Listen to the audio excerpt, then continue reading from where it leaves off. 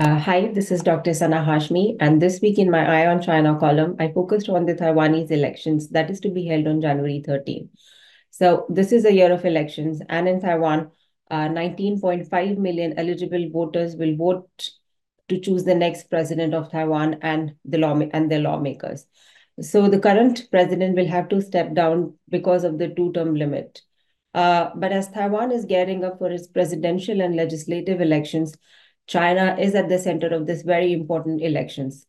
And there is going to be an impact on how people vote here in Taiwan, as also um, on what course of action China is going to take, depending on who's going to be the next president and who's going to be the next ruling party. And what is going to be the trajectory of cross-strait relationship is also going to be determined by the election result. Then also significantly, it's going to impact the US-China relationship as well. So, like any other democracy, the elections in Taiwan are also chaotic. So, three main parties are fielding their candidates for the next president. And the three candidates are the Democratic Progressive Party's Lai Ching-te, who's also the incumbent vice president of Taiwan. Then Kuomintang's Ho Yu-hee, who's also the current mayor of New Taipei City, and Taiwan People's Party Ko Wan-che, who was Taipei mayor. So it seems that it is going to be a close call, at least between Lai and Ho. So the main opposition party is now trying to frame this election as a vote for either war or peace.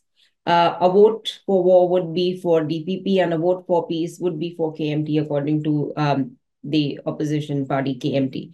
So during the present President Tsai Ing-wen's tenure, what we have seen is that the cross-strait relationship has seen a significant deterioration, with Taiwan emerging, becoming a major point of contention in the US-China relationship as well. And the primary reason behind the deterioration in cross-strait relationship was DPP's refusal to accept the 1992 consensus as the basis for the dialogue. So these differences with the DPP, and along with this, a number of countries' growing interest and engagement interaction with Taiwan also added complexity to this situation. So in the past couple of years, we've also witnessed China establishing a new norm by intensifying its gray zone activities, economic coercion, and psychological warfare against Taiwan. China has been trying to change the status quo unilaterally in the Taiwan Strait. So this escalation in tensions and aggression by China is kind of being used or leveraged by the KMT, who has been accusing the current ruling party of straining cross-strait relationship, and they also have been saying that DPP has been leading Taiwan towards war. However, there appears to be a misconstrued, misunderstood discourse around this matter about the cross-strait deterioration.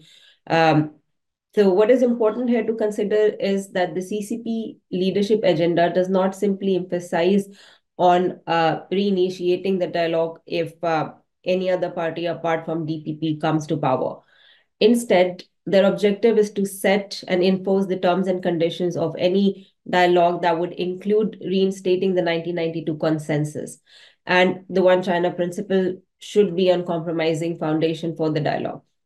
Then apart from this, another major issue that has gained traction during this election is how rampant Chinese interference and influence operations in the elections. While Taiwan has been an old victim of Chinese influence operation, and this is not something that is new, but specifically in the run-up to the elections, what we have seen is that the intensity of such actions has been intensified and now is widespread. So what China wants to do is to sway the election outcomes in its favor. And for China, the desired outcome would be to involve a reversal of to the rejection by the DPP of the 1992 consensus, and as well as minimizing Taiwan's external outreach and perhaps make it more insular. Then a major reason why this election is also important, because to some extent the outcome of it will also determine how China is going to approach Taiwan going ahead. And also, in a way, answer the question if China is going to invade Taiwan. And this is the lingering question that we have been asking in the past couple of years. The short answer to this very important question is a no, in my view, and primarily because there are a number of serious issues that China has been dealing, including sluggish economy and unemployment. That even Xi Jinping, during his New Year Eve message, he talked about it, which is not a very common thing that a Chinese leader is talking about such issues publicly. So definitely the depth of the seriousness of the issue is much more than how the Chinese side and Xi Jinping is has been projecting it to be. So in such a scenario, the likelihood of an imminent conflict is it definitely seems highly improbable. But what is more important here is that no matter who emerges victorious, the China threat will remain alive. It's definitely going to be there no matter who comes to power, no matter what they are doing. So if, for example, KMT or Taiwan People's Party comes to power, even then China's pressure will persist. But what will change is perhaps China's approach. There might be a mix of carrot and sticks. Uh, but as I said, the objective of China will remain the same, that is the reunification of Taiwan with the Chinese motherland. While with the DPP, if DPP comes back to power, there might be continuity in what China has been doing with respect to intensifying tension, escalation of tension in the Taiwan Strait. There might be more sticks and perhaps no carrots with the DPP, and this is something that we have been seeing in the past couple of years. So definitely, what I see is that there will be continuity if the DPP comes back to power, and the objective will be just to reinforce the new norm that China has been trying to establish in the Taiwan Strait for the past 4 or 5 years, and perhaps a new form of the status quo as well. So China's approach towards Taiwan may fluctuate depending on who comes to power on Saturday. But it is very important to realize and acknowledge that China's primary goal remains Taiwan reunification, either by peaceful means or by the use of force.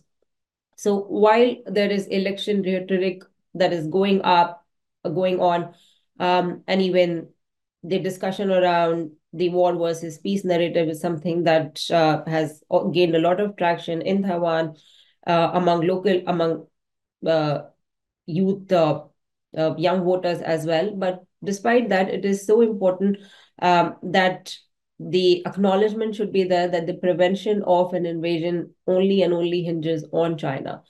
In such a scenario, I do not really see Taiwan holding much of an influence. So for whoever comes to power and whoever wins on January 13, it is definitely going to be a very, very difficult path for the next president, specifically with respect to the cross-strait ties and how to manage a stable relationship with China. So to conclude, I would say that the next president of Taiwan must effectively navigate the challenges that have been posed by China and the challenges that are forthcoming, while also safeguarding Taiwan's interests at the same time. Thank you.